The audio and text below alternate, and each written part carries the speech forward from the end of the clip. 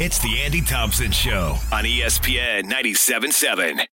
Thanks for showing up. Today's Shower Without is brought to you by WeWinInjuryLaw.com. Tom Brady played in 318 games over 23 years, 22 seasons of which he was the primary starter. There was not one game that he played where he was mathematically eliminated from the playoffs. He was in New England for 18 years. He won the division 17 times, and he won it every year because it was the weakest division in football. He had to beat Mark Sanchez or Geno Smith or Josh McCown or Sam Darnold for the Jets, or he had to beat Tyrod Taylor and E.J. Manuel and J.P. Lossman for the Bills, or Chad Henne or Jay Fiedler or whoever for the Dolphins. It was a horrible division every year, and they went to the playoffs every year.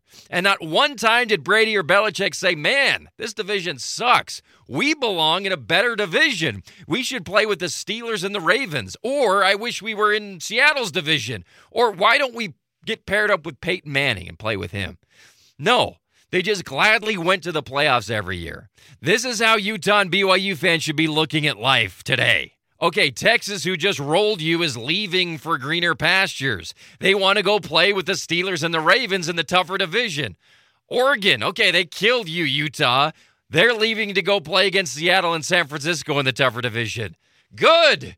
BYU and Utah fans, be like Brady. Try and beat J.P. Lossman and Jay Fiedler every year for a guaranteed spot in the playoffs. Good riddance, Oregon, Texas, Oklahoma, Washington. Enjoy the AFC North. We'll stick it out here. We'll see you in the playoffs, if you can make it. That's your shower thought. We'll be right back.